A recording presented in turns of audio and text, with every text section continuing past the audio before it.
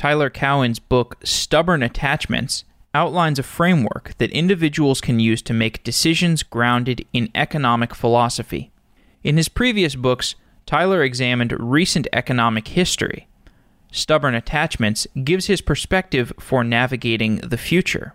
Tyler is a professor of economics at George Mason University, and he's also the host of Conversations with Tyler, a podcast that includes guests such as Ethereum creator Vitalik Buterin, Stripe co-founder Patrick Collison, and Coinbase CTO Balaji Srinivasan.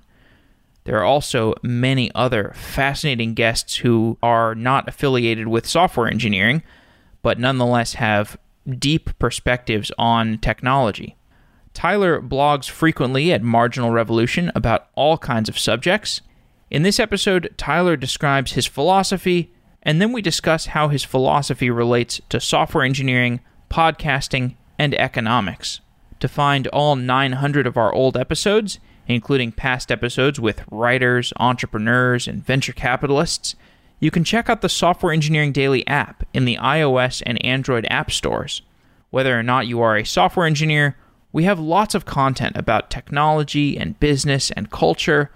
In our app, you can become a paid subscriber and get ad-free episodes, or you can just use our free features. You can have conversations with other members in the Software Engineering Daily community. You can use our search engine to find episodes and related content, and you can listen to podcasts about software engineering. I hope you enjoy this episode with Tyler Cowen.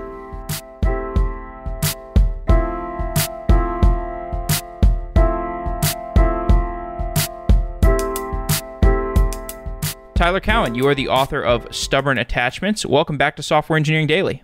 So your previous 3 books were about the state of the world today and how we got to where we are and what might happen in the near future.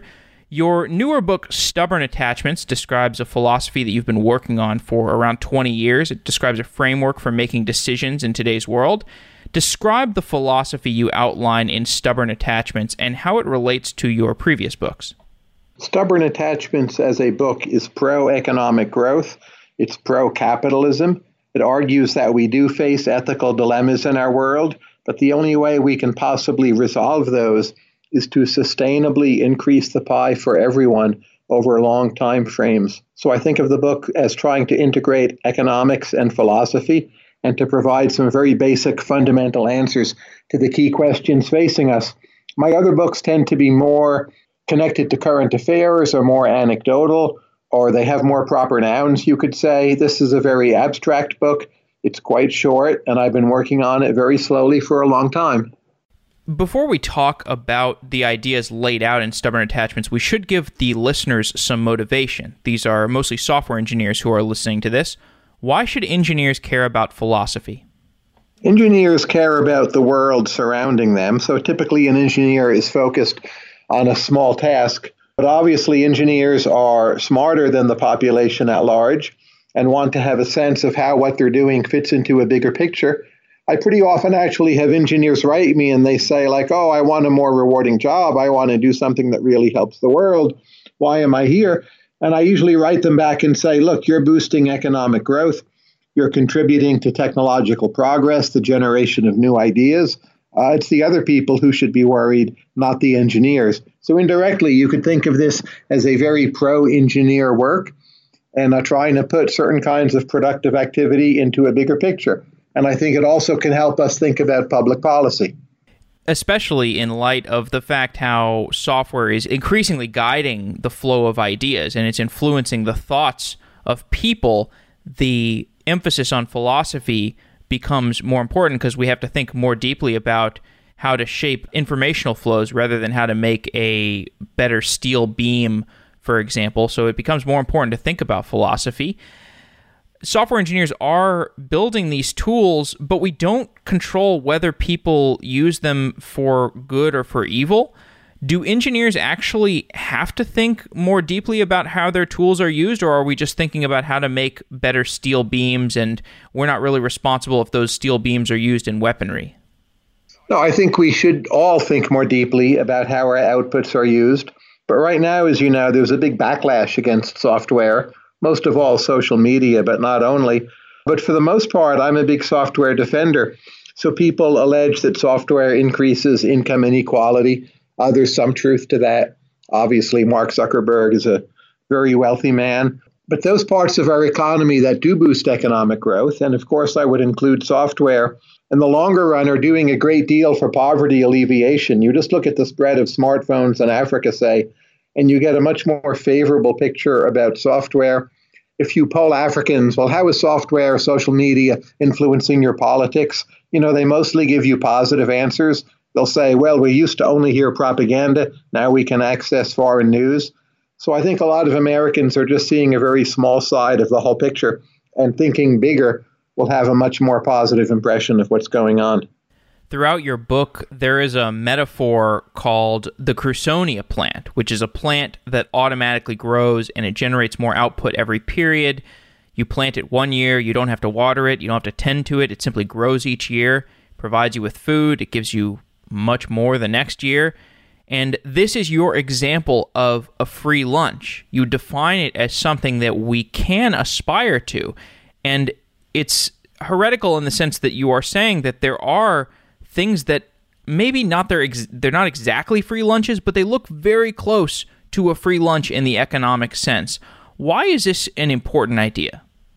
I think good institutions, and in particular good companies, are the Crusonia plants of contemporary America.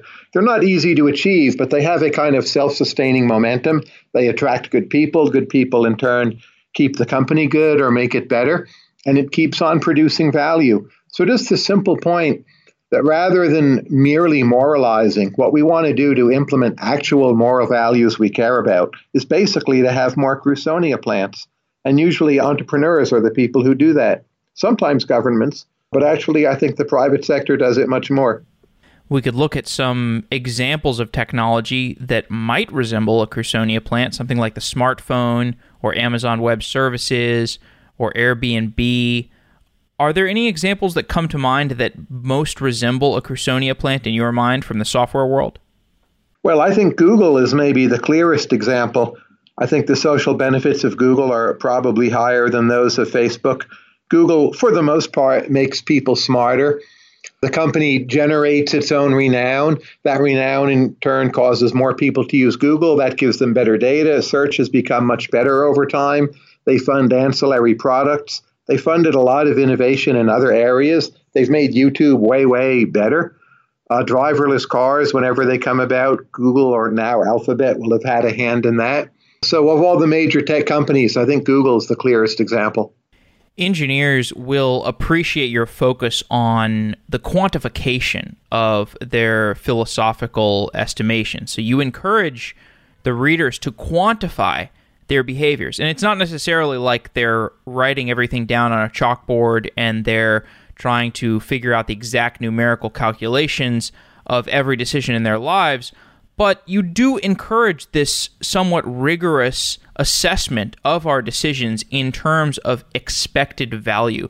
Why is expected value such an important concept for somebody who is aspiring to be more philosophically conscious? I find thinking in terms of probabilities very useful. Now, obviously, I know you often don't have a sense of what the right probabilities are. Most life problems are not like flipping a coin, but it forces you to figure out what are your assumptions, like upon what probability estimates might various choices depend. And you just have to put your thoughts into more rigorous categories. I think it's a very useful exercise. And for most major life choices, I would spend at least 5 minutes just try writing down probabilities and expected values. See what happens. At the end, you might decide you have no idea, but I think you'll come away from that exercise with better thoughts.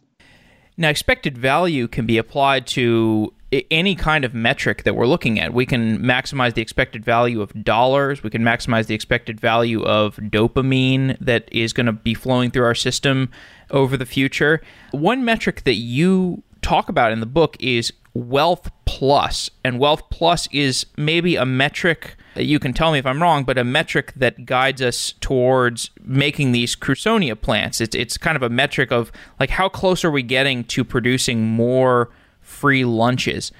So how does wealth plus factor into your framework? Well, I would start with the concept of GDP, although it's highly imperfect.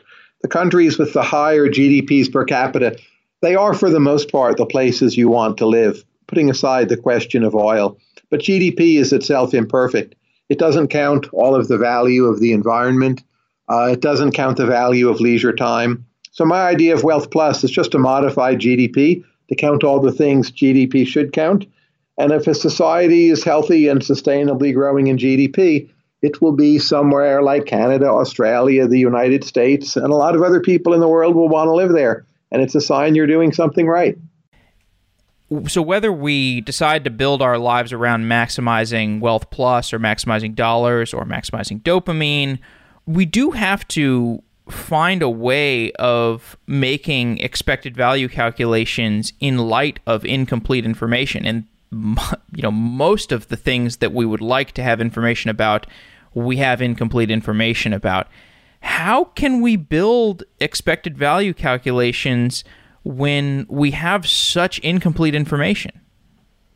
Well, I think often we should be more epistemically modest, that is, more willing to say, I don't know.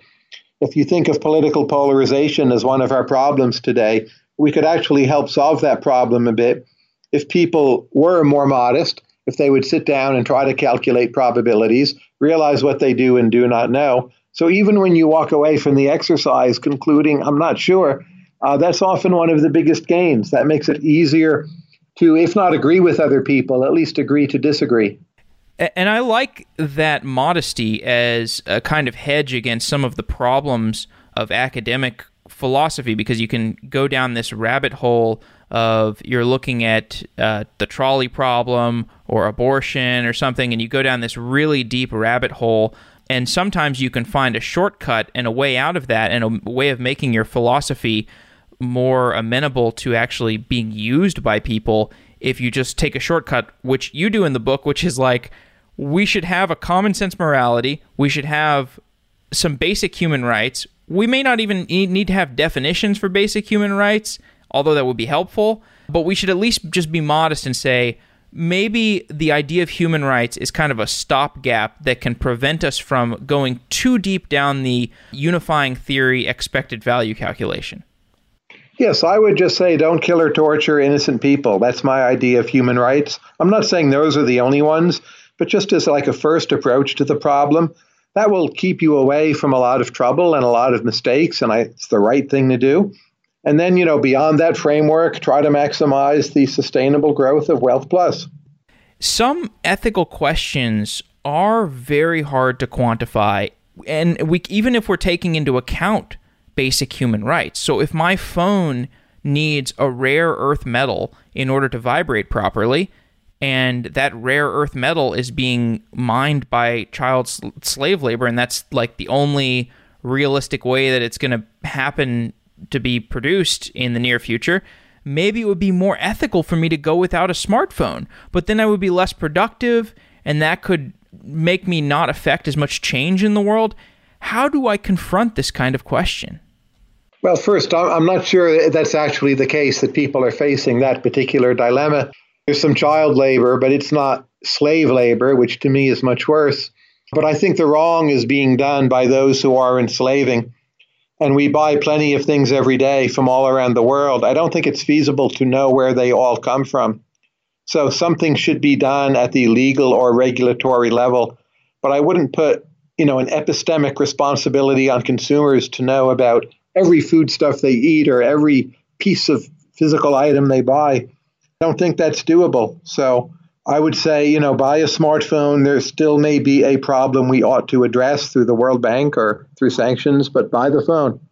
More generally speaking, whether we're talking about the question of whether to buy a smartphone or not, we can recognize that there is this deeper angle that we can take with our daily decisions. Maybe it's something like vegetarianism, or you talk about climate change in the book. We realize that there is a deeper assessment that we can make of all of our daily decisions in terms of how they affect this long-term expected value. And we could spend all day breaking down a decision into its component parts. This would obviously be unproductive.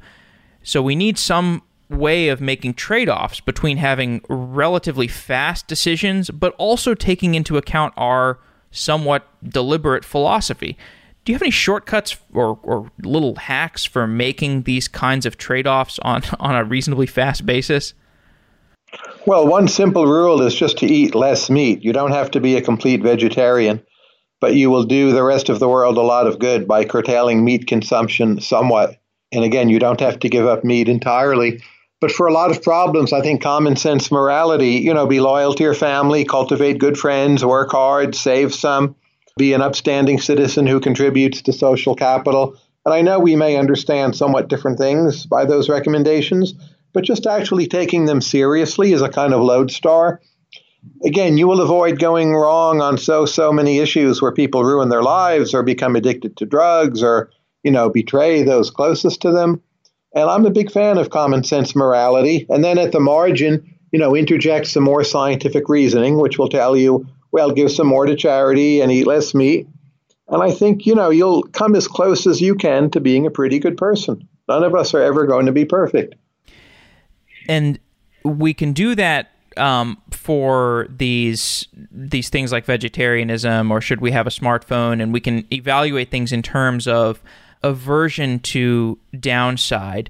But there's also always, when we're looking at our decision frameworks, the potential for opportunity cost of upside in the future. And I know you're thinking a lot about this with the focus on moonshots and deep concern for the distant future. There is an emphasis in the book about deep concern for the distant future. How does thinking about the distant future inform our personal day-to-day decisions? Well, I wrote another book called Complacent Class, and in that book I argued that many of us should at the margin take more risks and maybe do more to start a company or do more to educate yourself or be more daring. And obviously that involves some cost for you, but it's a kind of experimentation, and sometimes it pays off, and it has a long-term return for the world. And that if you just never move, never change jobs, sit at home, get your Amazon packages, and watch Netflix, it can be a good life, but it's a bit what I call complacent. And I think at the margin, we Americans have become too much like that, and we've lost a bit of our hungry edge, precisely because we've been fairly successful in the past. And by becoming less complacent, that's hand in hand with having a deep concern for the distant future? That's right. If you take risks in business, again, at the level of the societal aggregate in America, those risks are likely to pay off, even though most companies, of course, do not succeed.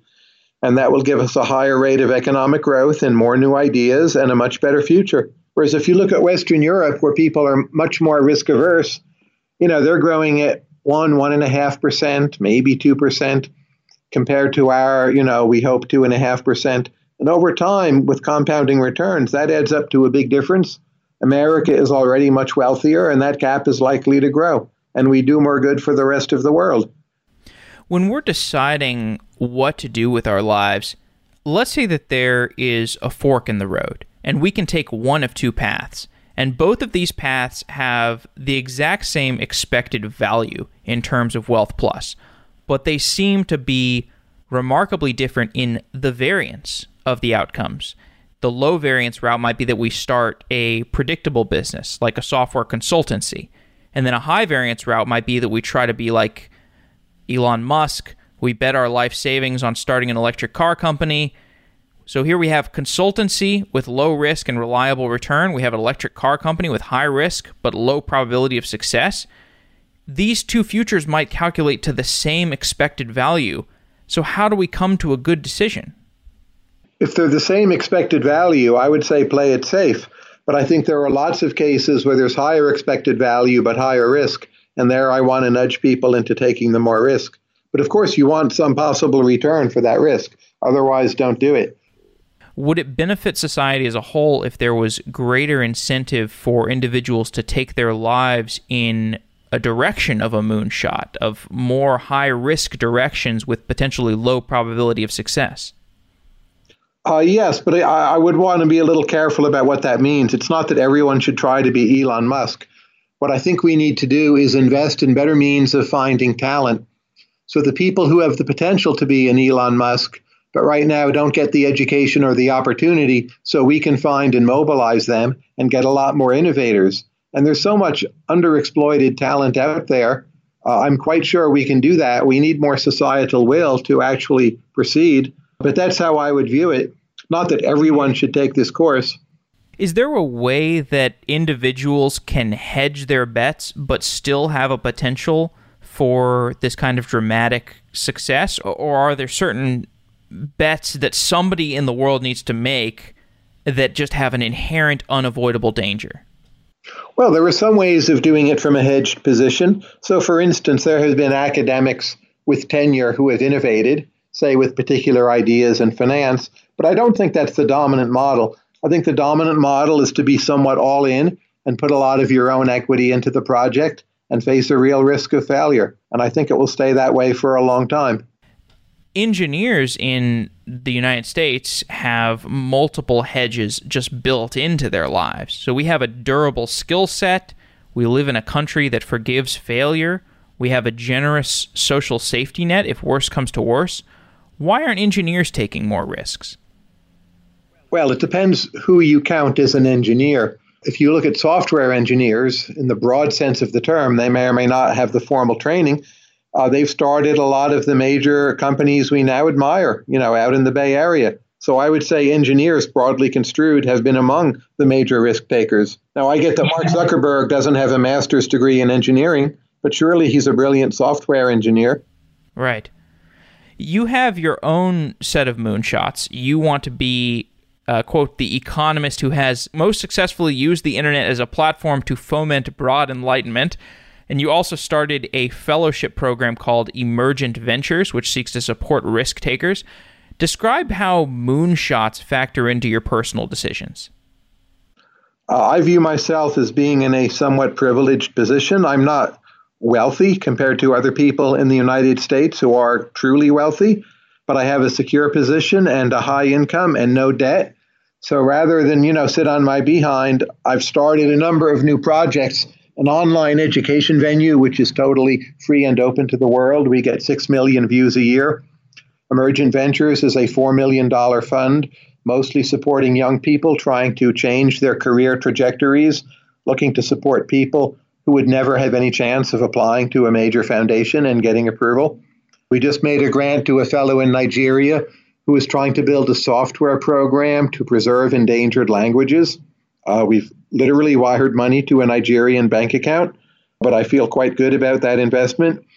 And we're taking some chances. On some of those, I know we're going to fail, but I think we'll actually have more impact than some of the foundations with a lot more money.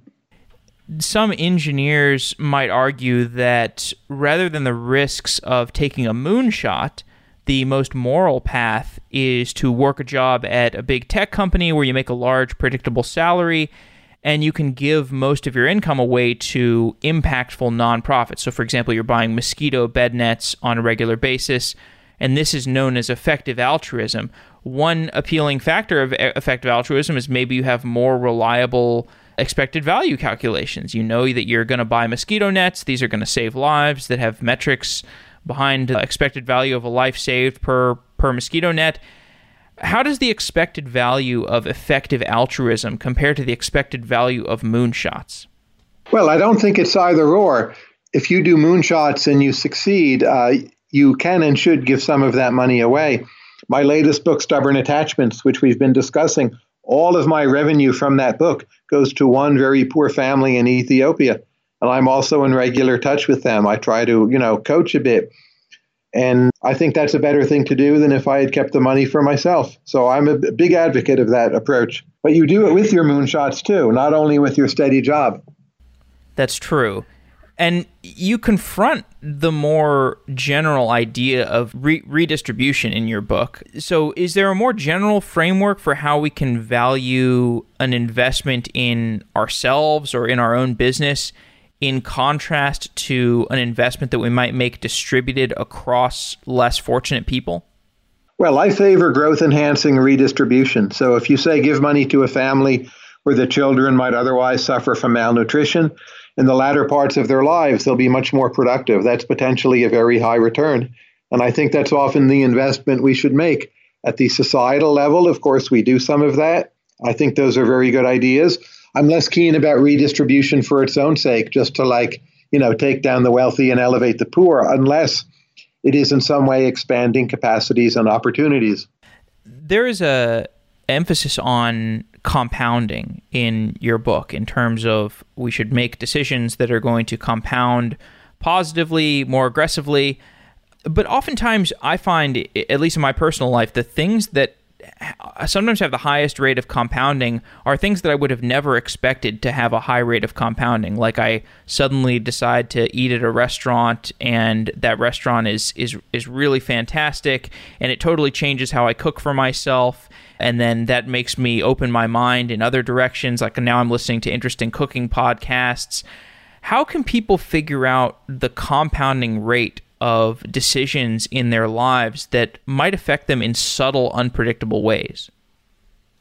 Well, it's going to be context dependent, but one thing I've tried to do in my career is invest in forms of learning that will yield compound returns, like how to read better, how to write better. Those are not once and for all gains, but they keep on improving how you absorb information for the rest of your life. So to think not just in terms of the static, but how can you learn to be a better learner? I think we, in general, underrate the returns to that kind of strategy. Your book is about seeking a philosophical framework that can help your readers. And historically, people might have turned to religion for this kind of framework. Engineers like myself are more likely to cobble together their own sort of philosophical framework. So we're more likely to take a bunch of different philosophies off the shelf and cobble them together rather than taking a large monolithic framework that might be provided by religion. In your book and on your podcast, you actually express some concern over the loss of religion. If we throw away religion, are we giving up something that we can't reclaim by just reading philosophy and cobbling together our own philosophy?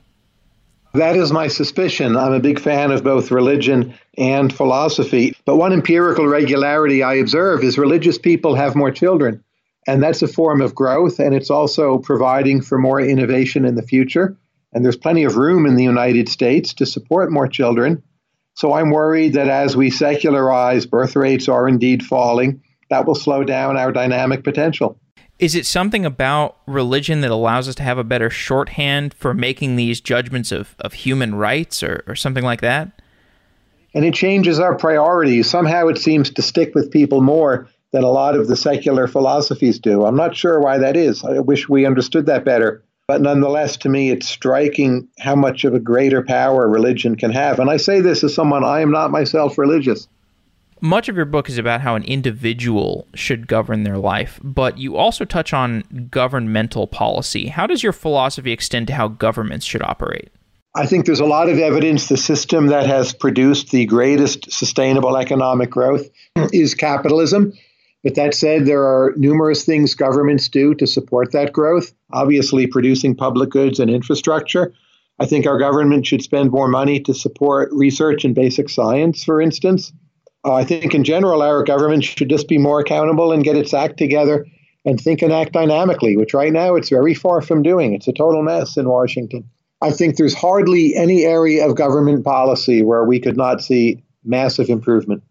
Okay, well, I wanted to give a framework for your philosophy because I have a potpourri of other questions to ask you around technology, culture, some of these other subjects that you tackle in your podcast and otherwise.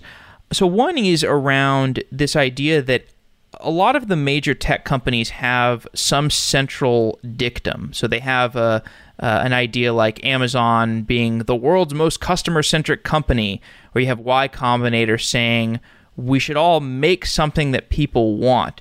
Do you think everybody should have something like this, where the tech companies have this kind of like pithy shorthand phrase that allows them to get aligned more quickly? Should individuals have this sort of thing? I think for companies, both mission and vision are highly important. And to spend a lot of time on those is in general a very good idea, often essential. For individuals, I actually believe the same holds.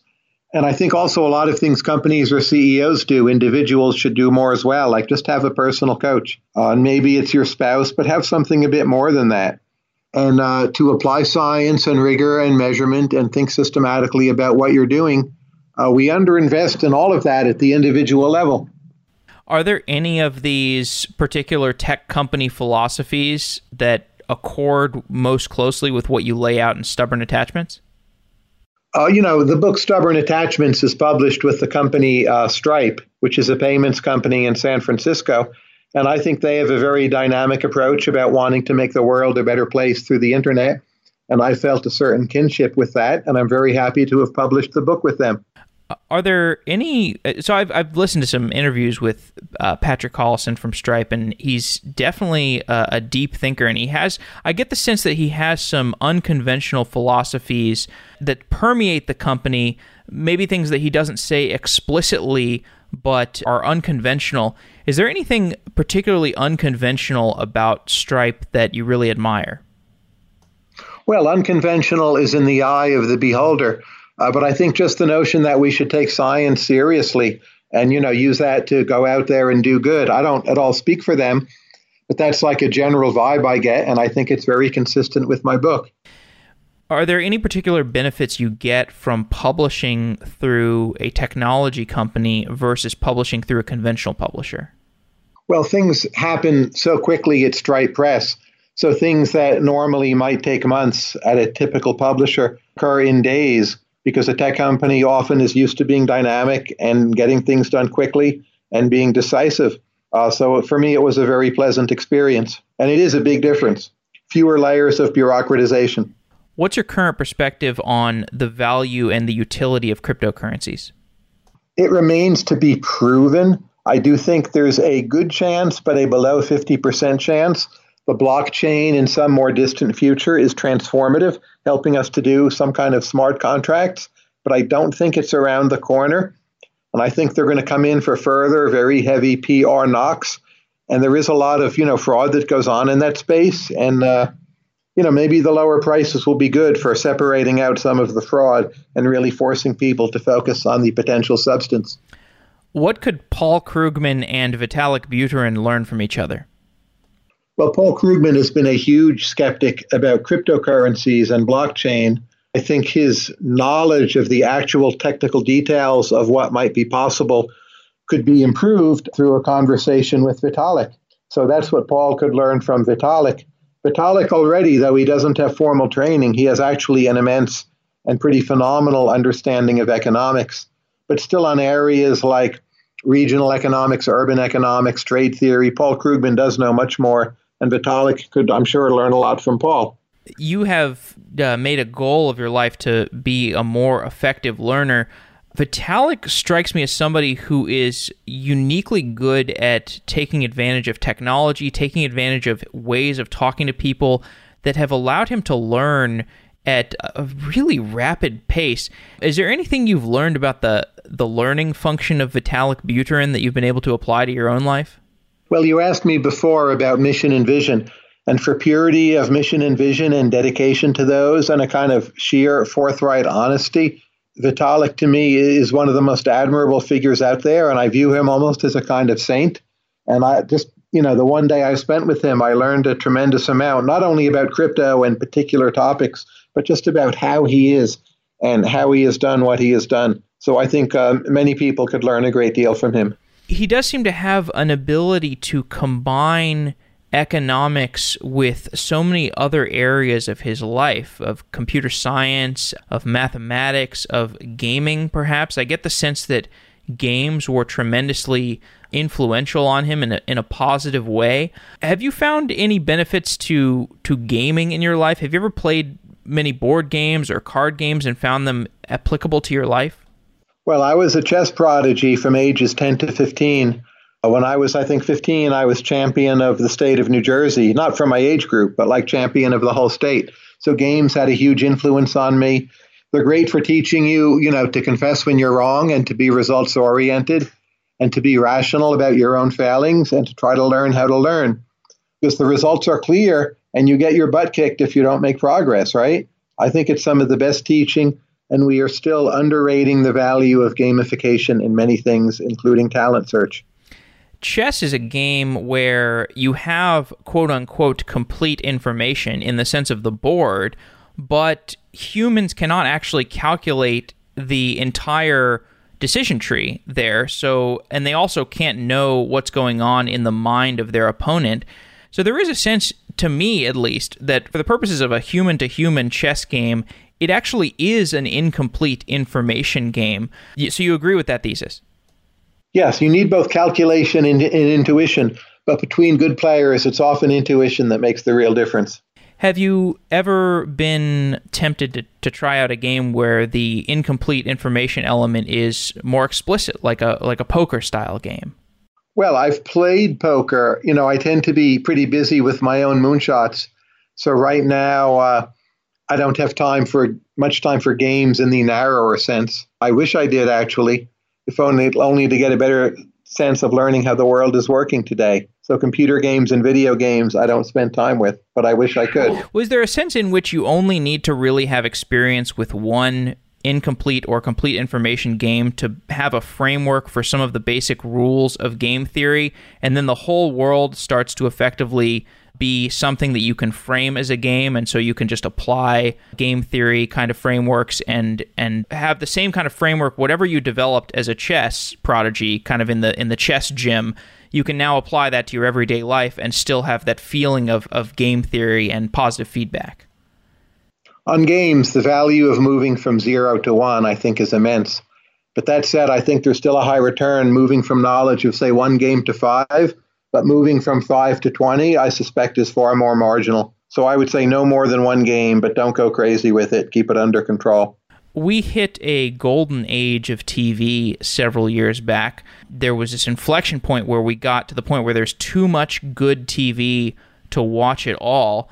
I learned in a recent podcast interview with you that you are actually not a listener of podcasts, but do you think we're at the golden age of podcasts yet, where all there's just so much good podcast content that we can't get to it all? I would say we're at a golden age, but not the peak. So I think there's a lot more room to run with podcasts, a lot of areas where good podcasts are just getting started. And like the true golden age still lies ahead of us, maybe 5-10 years from now.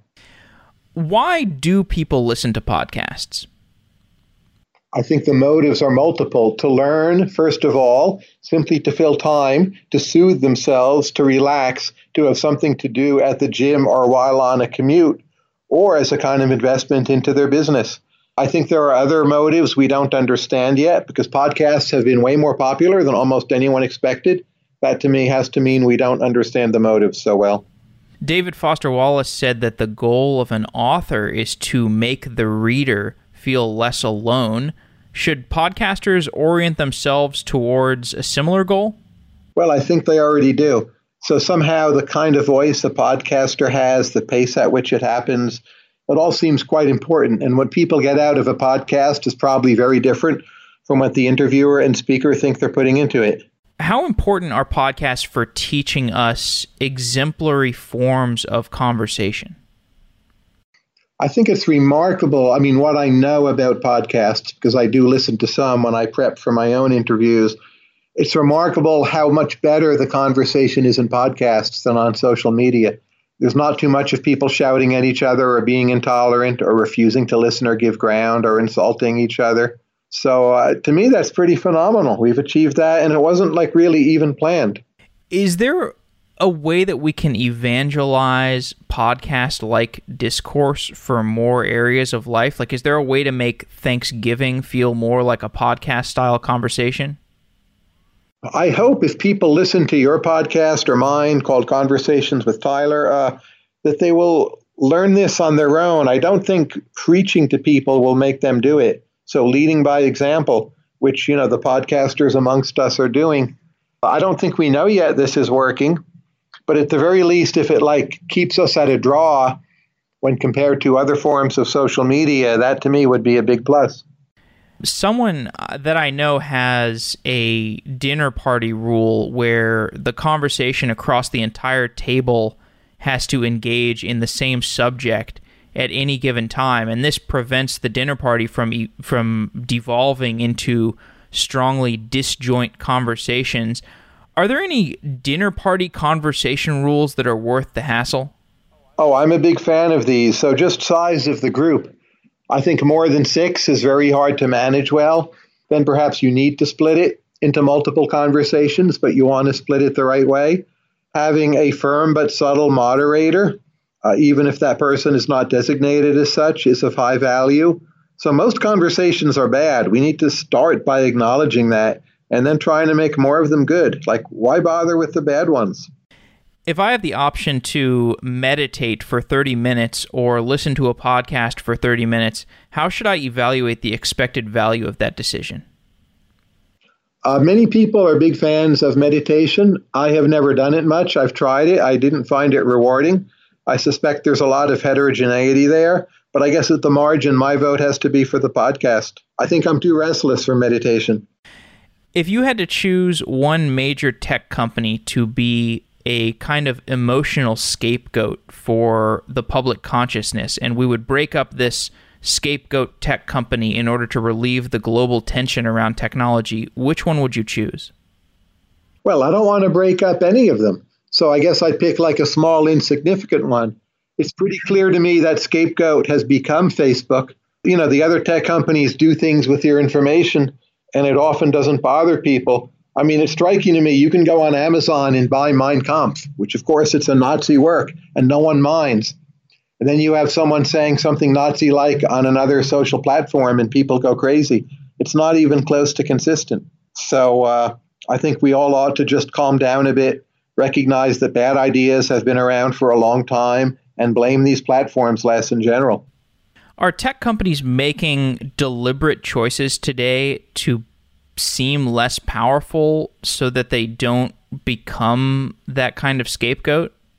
Well, I hope they are. I mean, I don't have the inside look that would tell me what's deliberate and what's not, but I think they realize they have pending legal and regulatory problems.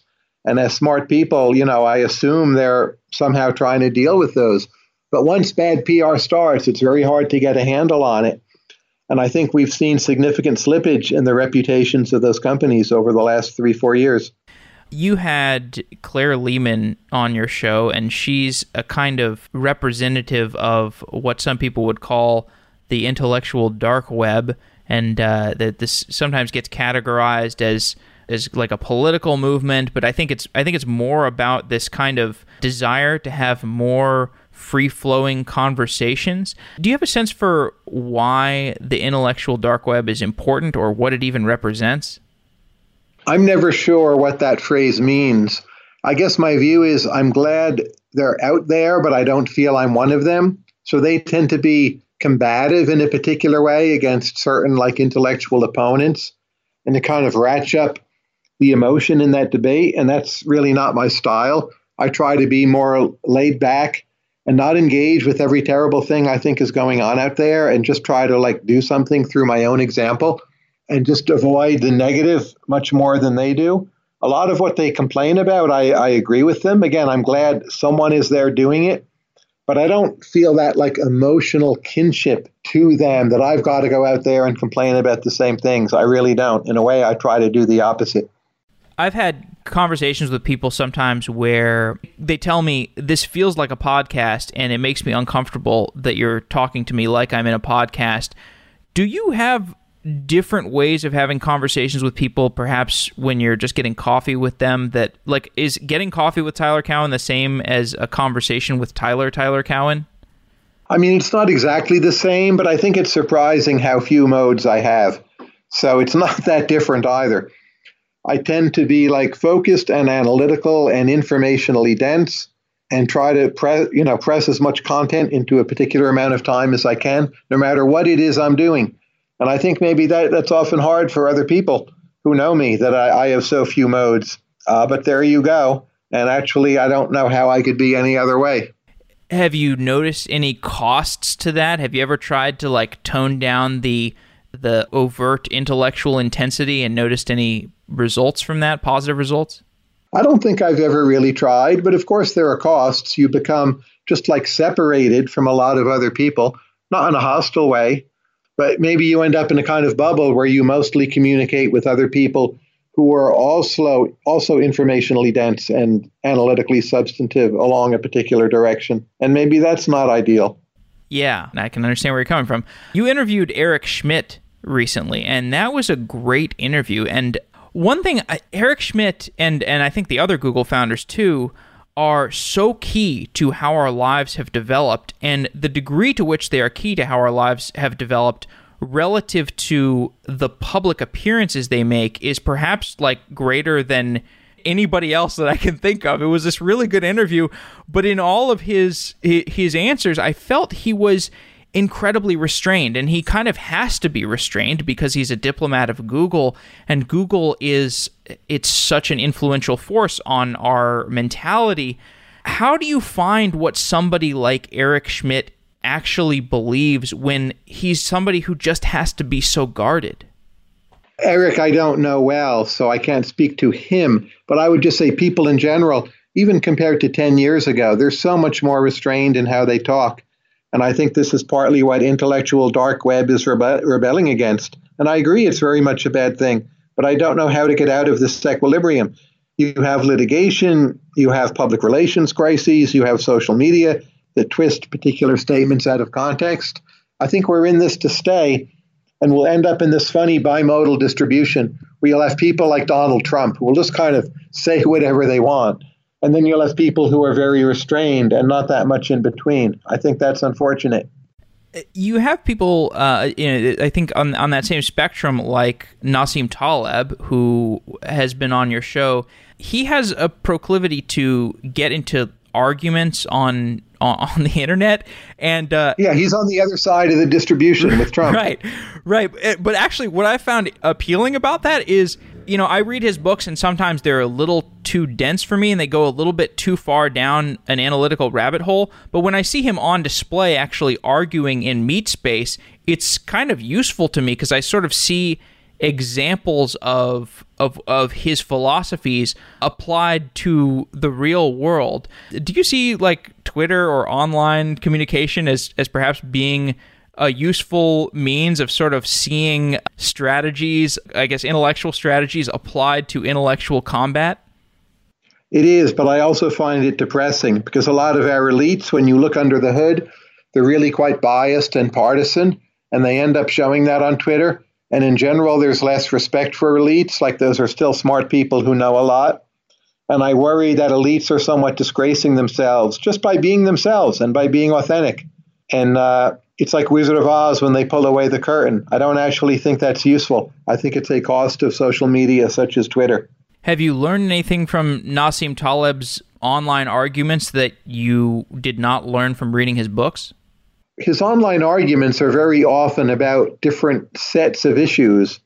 So, like, I've absorbed information about other things, and I've certainly gotten a much better sense of what he is like. But I would stress that Taleb in person is not at all like Taleb online, and most people don't know this.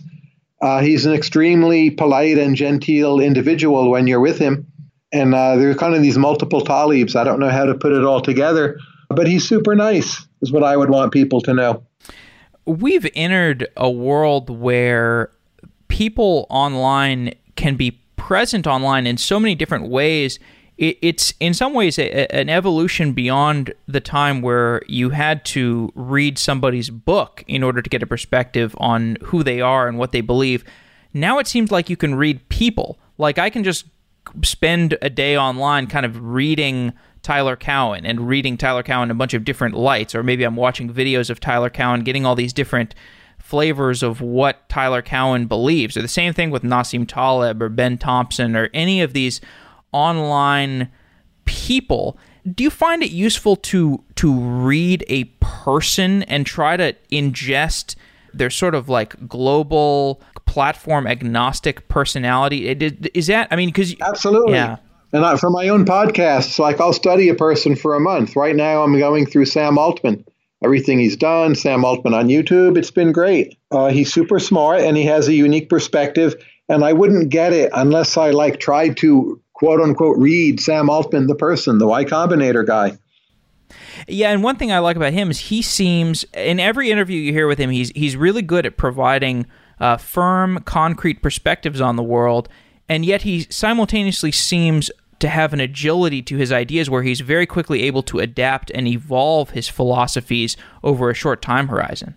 And he's subtle in ways a lot of listeners don't pick up because he doesn't always articulate the problem he's thinking through when he gives his answer, and you've got to mentally reconstruct that. So as a figure, I think he's way underrated at the moment.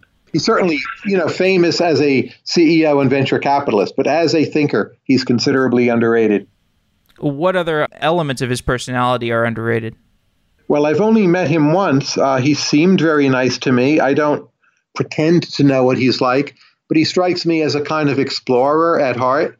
Recently on Twitter, I saw a photo of Antarctica. I don't know if he was quite saying he's there right now. I guess that's possible. That's consistent with my view of him as an explorer. And I think he'll go on to do other varied things with the rest of his life. He's still in his early 30s, right? Right. He understood when he took over Y Combinator from Paul Graham, he needed to reinvent the company. And that was a daring thing. I'm sure he did not in every way have a lot of support for that. It was completely the right decision. And that, to me, is one of the most impressive things about him. It was super bold because he basically forced the innovator's dilemma on the company far before it had any pressures, competitive pressures to deal with the innovator's dilemma. Yes. And I think maybe that's his most impressive achievement. If you were going to launch a Tyler Cowen digital assistant device like the Amazon Alexa or the Google Home, what would be your competitive differentiator? Like if somebody said, "Hey, Tyler," instead of "Okay, Google" or Alexa, what would your digital assistant do? It would be a blog, and it would be called Marginal Revolution, and it would never talk to you, but it would be there every day whenever you wanted to visit. And it exists. Okay. So to revisit some of this, I think there's... I don't like Alexa and Google Home Assistant and all that. The privacy worries me. Even if you gave me one for free, I don't want it. I hope I can die without one. I'm afraid by the time I'm like 80 and I want to buy a new house, every home it'll be built in. That's my worry. I never want one of those things. And the better they get, the more I don't want it. That's so surprising to me because, like, when I'm going to bed, I can say, "Hey, Alexa, what is existentialism?" And I can sort of have this, like, opportunity if I'm just, like, still awake a little bit. Like, I've gotten so much utility out of them. I mean, I agree with the privacy concern, but the utility versus the privacy makes it at least interesting to me. I feel Alexa should be asking me about existentialism, not vice versa. Okay. To revisit this idea of reading people and absorbing the platform agnostic sensibilities of people, as you are doing that, do you start to get these kind of like avatars of people in your head, and then when something new happens to you, or you're like at a restaurant, you kind of have these avatars of these people that you've studied in depth, and you sort of can say, like, what would this person think about this Thai food or this new book that I'm reading? Do you start to like really absorb these people's perspectives and have them play off of each other in your head? I'm a big advocate of that. And for 30 years, I've taught my students, I call it the Phantom Tyler Cowen. You want to have the Phantom Tyler Cowen sitting on your shoulder, the rest of your life when you're thinking about economics or maybe a few other things. And then I found out maybe 2 years ago, like Peter Thiel and Mark Andreessen, they once had some kind of chat where they talked about exactly the same thing.